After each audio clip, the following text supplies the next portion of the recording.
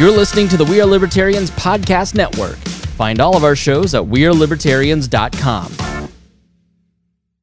At Evernorth Health Services, we believe costs shouldn't get in the way of life-changing care, and we're doing everything in our power to make it possible. Behavioral health solutions that also keep your projections at their best? It's possible. Pharmacy benefits that benefit your bottom line? It's possible. Complex specialty care that cares about your ROI? It's possible. Because we're already doing it. All while saving businesses billions. That's Wonder made possible. Learn more at evernorth.com/wonder. You're listening to the We Are Libertarians podcast network. Find all of our shows at wearelibertarians.com. Welcome to the Chris Spangle Show. Thank you so much for joining me here on the program. And today we're going to talk a little bit about China and Taiwan. Heard a lot about it in the news.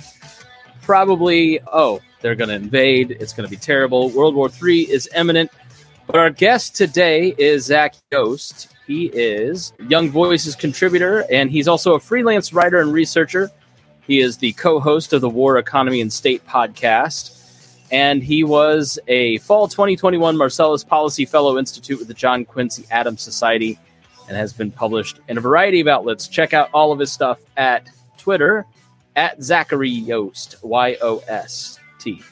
Zach, thanks so much. I don't know, do you prefer Zach or Zachary?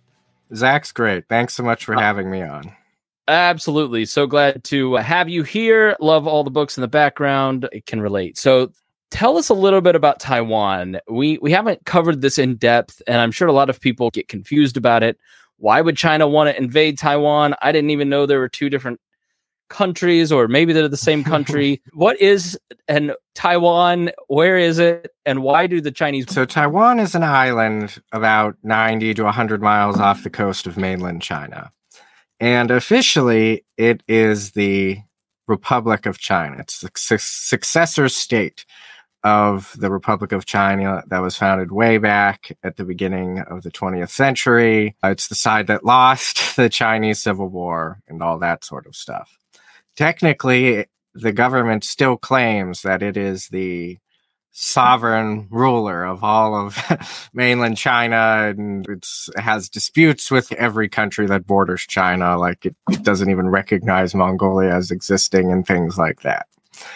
And it has been a partner of the U.S. for a very long time, going back to the Second World War. Then after it lost the Civil War and Chiang Kai-shek, who many listeners have probably heard of, retreated to the island, the U.S. provided varying amounts of aid over the year. At one point, there were 70,000 troops stationed in Taiwan, American troops. And the People's Republic of China claims that Taiwan is a breakaway province. It's not an independent country. Most of the world no longer recognizes it as the China. For instance, it got kicked off of the Security Council at the United Nations, and the seat was given to the People's Republic of China. And so for decades and decades... When did that take place? Because that's not something I've heard. So the Taiwanese government considers itself the rightful ruler of all of China, and then the CCP considers itself the ruler of Taiwan. And so when did that switch happen? When did it go from the world recognizing, or the U.S. The recognizing? 70s. Okay. Yeah, the 70s. Nixon was a big reason for that. Went to China. It was to do an end run around the Soviets because all the communists hated each other. So became friendly with China to screw over the Soviet Union is how that came about. Also, there's lots of frustration with the Taiwanese. It was like delusional that they were going to reinvade and all sorts of stuff and reclaim China. And when that happened in the 70s, basically, Congress passed I think it was called the Taiwan Relations Act. And this act does not the U.S. does not guarantee to defend or uphold Taiwanese de facto independence or anything like that. It just says that the U.S. is by law obligated to sell weapons to Taiwan so it can defend itself. We have no treaty obligation to defend Taiwan. And I want to make an important clarification here. You'll see funny memes online that like, oh, mainland China is West Taiwan and things like that. And people say we should recognize Taiwanese independence and things like that. Taiwan itself does not want that. And it's a very, very contentious issue within domestic Taiwanese politics about what Taiwan is. Taiwan considers itself to be the Republic of China. And while that's obviously a fiction at this point, and most of the population that, especially younger, identifies as Taiwanese, not as Chinese, they understand that it would be disastrous and really worsen relations with China itself if they were to declare their independence, meaning we're no longer the Republic of China and we relinquish our claims to the mainland. We are now just Taiwan. So it's this lasting piece of historical fiction in the government that they hold on to, that they can't really get rid of. So they're suspended in limbo. So that's interesting that they don't really consider themselves. So they don't think of themselves like Ukraine. So your article that you wrote in Law and Liberty, which was titled "Taiwan is Not Ukraine," had a lot of really interesting facts. Is it analogous to Ukraine in terms of their national identity, where there's part of Ukraine that sees itself as an independent country and part of Russia that sees itself as we're part of Russia? Is it similar to that, or is it more nuanced? The comparison between the two countries is usually rather simplistic and has an agenda behind it in just saying, oh, these are democracies that are being threatened by evil tyrants, and the rehash of the domino theory. Oh, if Ukraine is invaded by an evil tyrant and we don't do anything, then China, nothing will stop them. In terms of identity, I would say it's not super analogous. It is, for one thing, they speak. There's not like really the language barrier. And it's a case, I don't think I'm fully qualified enough to delve into the nuances of Ukrainian identity, which is fraught with political landmines and whatnot. But yeah, there are large portions of what is now Ukraine that were part of Russia, that were switched over when it was part of the Soviet Union, because it didn't mean anything then, and there's battles about what languages are taught in schools and air on the media and things like that. I'd say it's a contentious up in the air thing, where in Taiwan, it's all moving in one direction, which is we are Taiwanese. Okay. Older generation, there's some debate, but I don't have the stats in front of me, but it's polling is very overwhelming in that younger people identify as Taiwanese, not as Chinese, and they don't have any kind of connection to the mainland that the older generation did.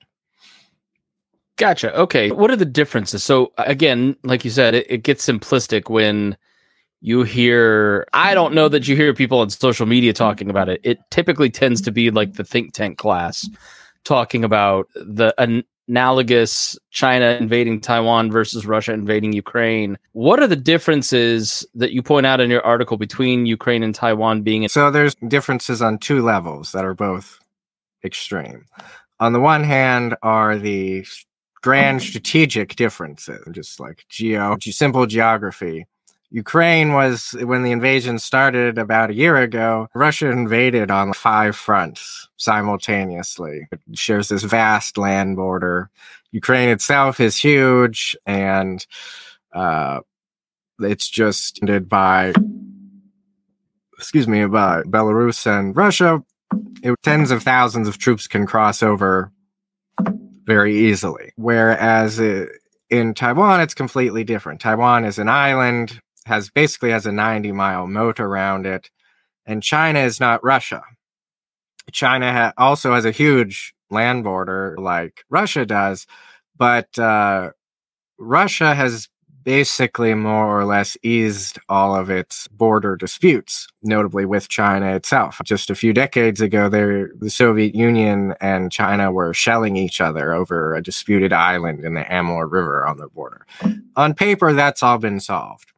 Whereas China, just in the past few years, dozens of people have been killed, literally beaten to death in the contested border zone between India and China. Can't bring guns. They have this agreement where you can't bring guns within this, the zone of separation. So that's why people are beating each other to death with spiked clubs. I guess I haven't heard about that India China and also Vietnam, they play a role in this, in that they really have to defend these borders pretty closely. What is the dispute? Is the dispute similar that like Pakistan and India always fight over territory because yes, this is our it's literally land, right? that. Both sides occupy huge swaths of territory way up in the mountains that each side says is the other's, and fighting over inhabitable land. Yeah, uninhabitable. Basically, yeah, it's very remote. That both sides have invested gajillions of dollars in infrastructure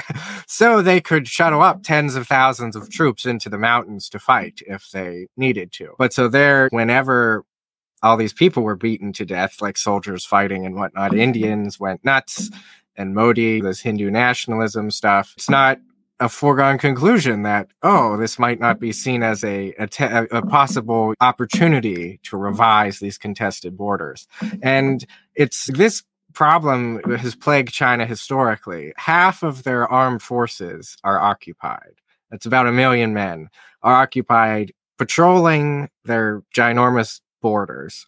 It's contested, and basically garrisoning their cities to suppress all of the dissent. We think of China as this totalitarian state, but there's lots of disruption, and we saw some of that with the protests against zero COVID because it was such a crazy policy, and the government broke first because they were destroying Chinese society. So half of their armed forces are already busy doing things that they can't be pulled away from. Whereas Russia doesn't need to worry about China invading, or Kazakhstan, or Georgia. So that's a huge difference. It's also very different on the tactical level. Tactically, the Russians just walked into Ukraine. To invade Taiwan, it's very complicated. For one thing, this is the Chinese military itself only believes that there's basically 2 windows every year of roughly 4 weeks each or so, roughly, where the weather conditions in the Taiwan Strait would be suitable for a mass landing. There's a very limited number of beaches that are suitable for a mass amphibious assault, and that number has been going down because the Taiwanese have been geoengineering the potential landing zones for decades. It's not a great mystery where the Chinese troops could land, and the Taiwanese have had literal decades to map out all kinds of ways to kill people between that beach and Taipei or wherever. Yeah, I was shocked, at least, by the Ukrainian resistance and how embedded it was. And I don't know that they had been thinking about it as intensely. Again, to go back to the simplistic comparison, but it sounds, based on your article, that the Taiwanese are incredibly prepared and would meet with ferocious resistance. And it's also 23 million people that live on Taiwan. How many soldiers could they procure? How many people would be ready to fight? What are some other instances of them having the ability to repel an invasion? So in theory, they have 2 million reserves, and they could call up 2.5 million men with additional several million civil defense personnel in non-combat roles. I say theoretical. I would not say that Taiwan's very well prepared. This is a big issue, and it's something I've been working on more, is how our involvement in Ukraine limits what we can sell to Taiwan and things like that. But it's just when the US and the Allies thought they'd have to invade Taiwan, that was then called Formosa during World War II. The Japanese seized it from China at the beginning of the 20th century. They estimated they would need a ratio of 5 attackers to every 1 defender on the island, and that they would lose 100,000 men. I forget what the operation was called, but it was all planned out, and it's, wow, this will be a costly mess. China, we tend to think, D-Day, we can just cross the Taiwan Strait, like crossing in Normandy. That was an immense undertaking. The Allies landed about 100,000 troops on the first day. China does not have anywhere near that capacity. And also, back to the tactical level, the Germans were defending the Atlantic Wall from the tip of Denmark way out to the Atlantic coast of France. Troops weren't deployed because there was fear of another landing would be taking place. And the first one was a diversion. It's much more simpler than that with Taiwan in terms of where the Chinese are going to be landing. And the Taiwanese, assuming they don't just collapse into incompetence, will be able to field many times the number of troops China would be able to get on the beach. One study said that this is assuming no losses at all crossing the channel, both in air and by sea. China could land less than 30,000 troops on day one of the invasion. I mean, 14 beaches with perfect weather, which it sounds like. So is the weather just very volatile around? Yes, it's very volatile in the intervening months. And also it's quite fascinating.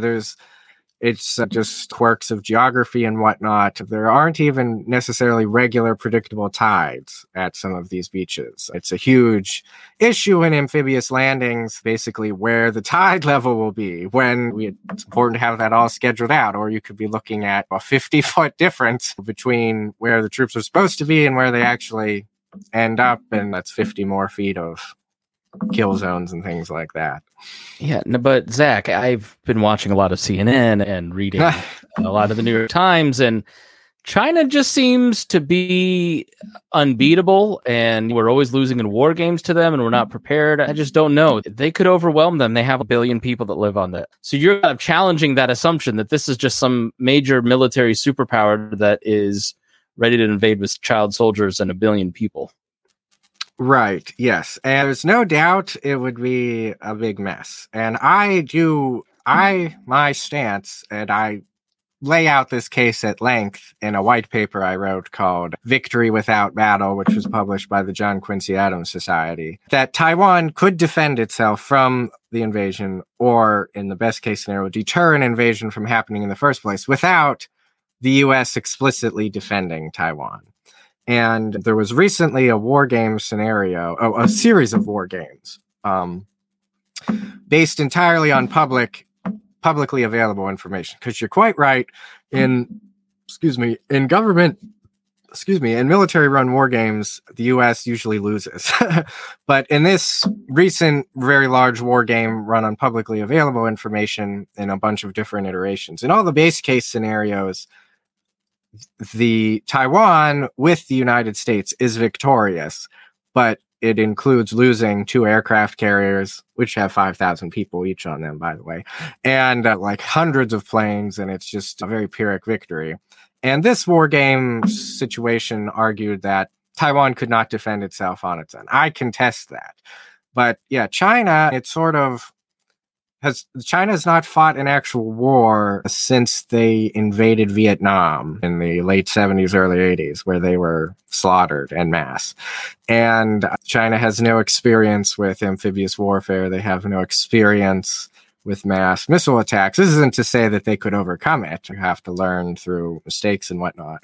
But China has less experience fighting a modern war than we do. And we've been chasing the Taliban through caves for 20 years.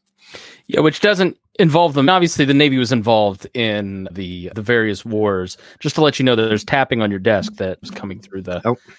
Yep. There's a notion that obviously the Navy was involved in those wars, but they were support, right?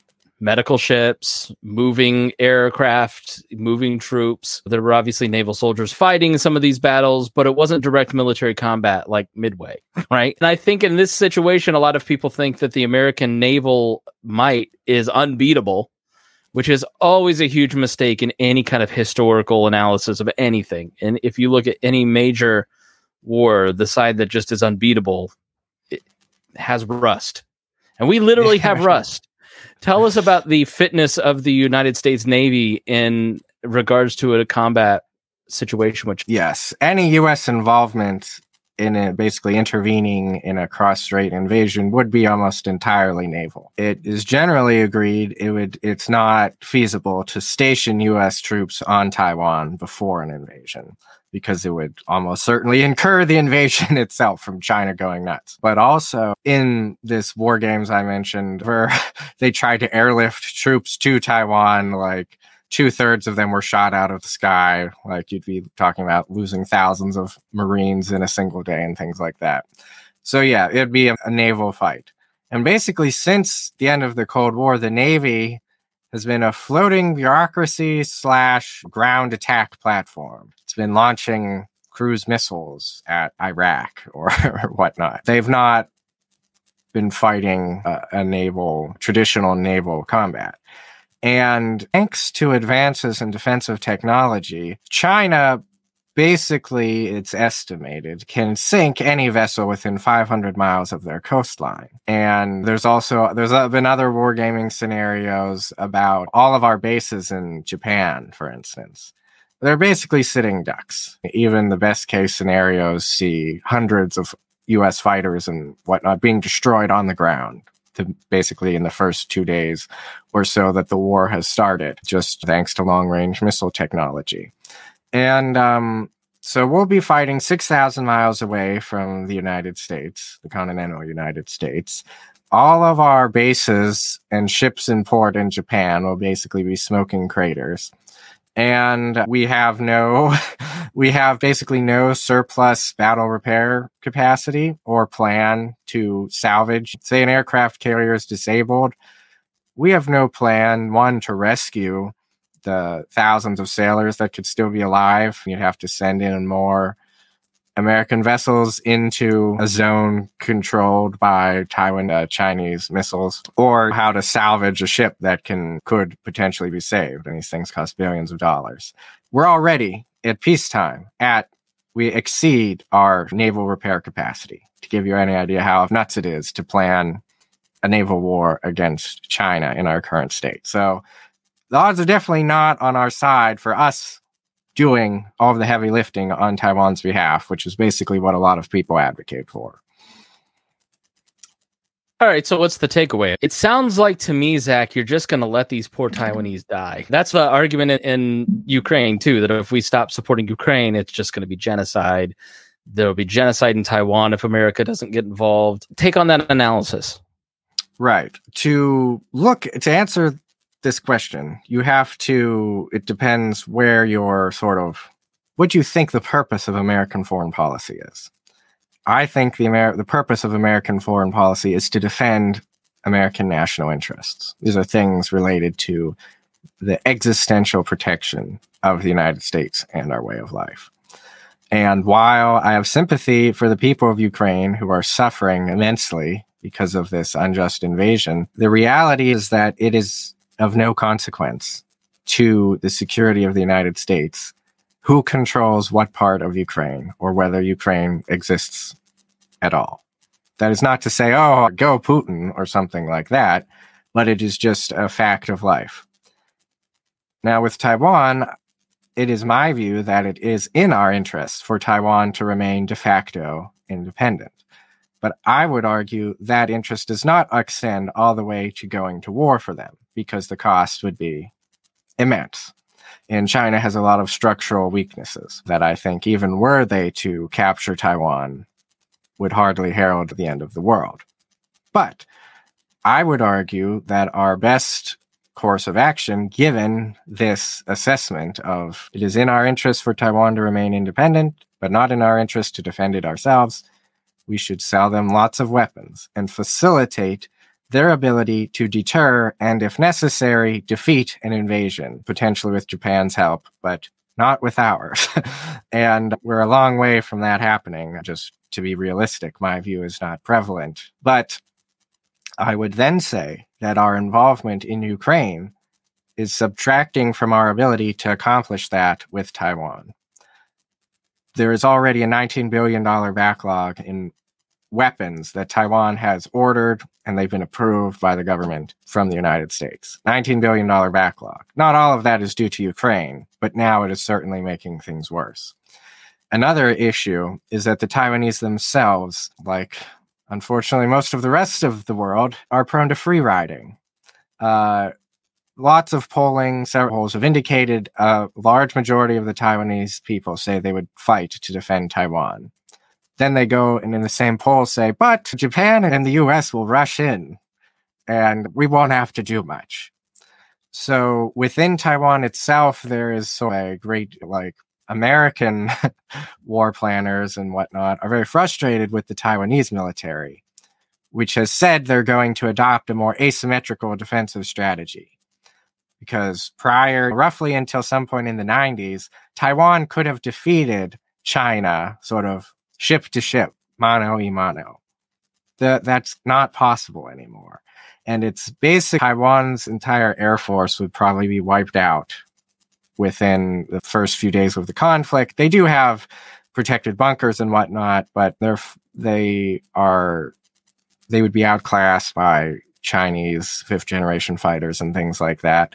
Their entire navy is basically useless. I mean, they literally commissioned like a marine amphibious assault ship recently. It's what the heck would they do with that? You're going to be playing defense. You're not going to be invading with a single ship. You do. And the role the U.S. has here is Congress can allow and disallow arms sales. So I would argue that Congress should be very strategic in what arms sales they approve. It's probably not a great idea to continue to approve the sale of Abrams tanks to Taiwan. It's questionable how much use that would be. Some people say it's absolutely no use. I'm more agnostic. I think let's hear them make their case. But, what we should be selling to Taiwan, thousands of Stinger missiles. Right. Thousands. Yeah. Anti-aircraft missiles, yeah.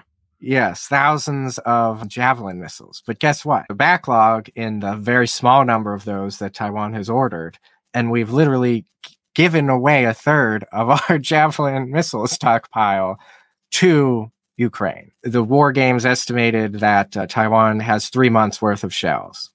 The U.S. has given, as of sometime in January, over 1 million shells to Ukraine. At current production levels, we cannot replace those shells because everything we produce is used up in our military's training exercises. We don't know the exact size of our stockpile of shells, but the longer the war with Ukraine goes on and the longer we're literally just giving away literally years and years worth of production from our stockpiles, the less we'd be able to, in my view, we should be selling to Taiwan. And that would indicate that we're serious about helping the Taiwanese help themselves rather than us doing everything for them. So why do you see them as a strategic partner to support, whereas Ukraine not as much? What makes them, typically those of us who are on the non-interventionist side, which I'm guessing you're probably part of somewhat, what makes Taiwan different? Why should libertarians not just wash their hands completely and say this is not something we should support? I would say you have to compare Russia and China.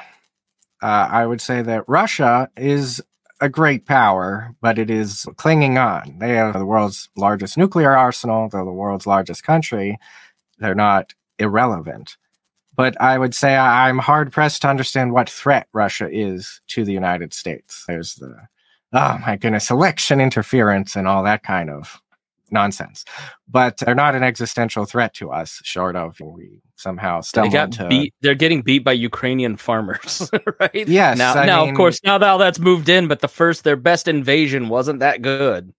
Yes, it's very strange. The blob, the foreign policy status quo, maintains two seemingly mutually impossible views. One, Russia is constantly on the verge of defeat and losing in Ukraine, yet at the same time, they could also be in Paris in a week if we don't throw everything we have and give it to Ukraine. Now, China, on the other hand, I'm not paranoid about China. I don't lay awake at night worrying about them. But my view of the world, I would consider myself interventionist. I'm generally non-interventionist, but I'd say I'm in favor of realism and restraint. And one of the core components of realist thought in international relations is that the future is radically uncertain. We don't know for sure how the future is going to turn out. Just think back to 1923. No one then could predict how the world looks now, and no one now can predict how the world will look in 100 years. And China has immense problems. Demographically, they're polluted beyond all belief. Even their groundwater is, like a majority of it's unsuitable for even industrial uses. It's so polluted. The desertification, the Gobi Desert's like 100 miles from Beijing, things like that. They've got immense problems. But I would say they pose a much larger threat, small though it may be, compared to Russia. And that is why I would say it's better all other things being equal, that Taiwan remains de facto independent because basically it contains Chinese energy. It's a great point of nationalism and whatnot to reclaim Taiwan, which is a living vestige of the century of humiliation where Japan and the Westerners just ran roughshod over this great, ancient, proud civilization. And they're not going to be doing much else, I would say, unless Taiwan were to fall, though, it's not the end of the world either. They'd have a big job to clean up. And Chinese war planners themselves are like, yeah, everyone who survives is going to hate our guts and will probably try and kill us. So I don't think it would be some simple, easy pill for China to swallow Taiwan. Other people disagree. But my view is it makes sense for us to sell weapons to Taiwan to help them defend themselves rather than us doing it for them, which is more or less what current policy seems to be. All right, Zach, shameless self-promotion time. Where can people follow you if they want to learn more about this and other subjects? Yeah, so you can follow me on Twitter at Zachary Yost. You can also subscribe to the War, Economy, and State podcast. I host that with Ryan McMakin at the Mises Institute. And you can subscribe to my Substack, The Yost Post. All right, thanks so much, Zach. I appreciate your time. Thanks so much for having me. And thank you, listener, for joining us here on The Chris Spangle Show. If you learned something, you found this interesting, which I'm sure you did, then the best thing you can do to support Zach, myself, and any other creator you like is to share it with your friends. So thank you for listening here on The Chris Spangle Show.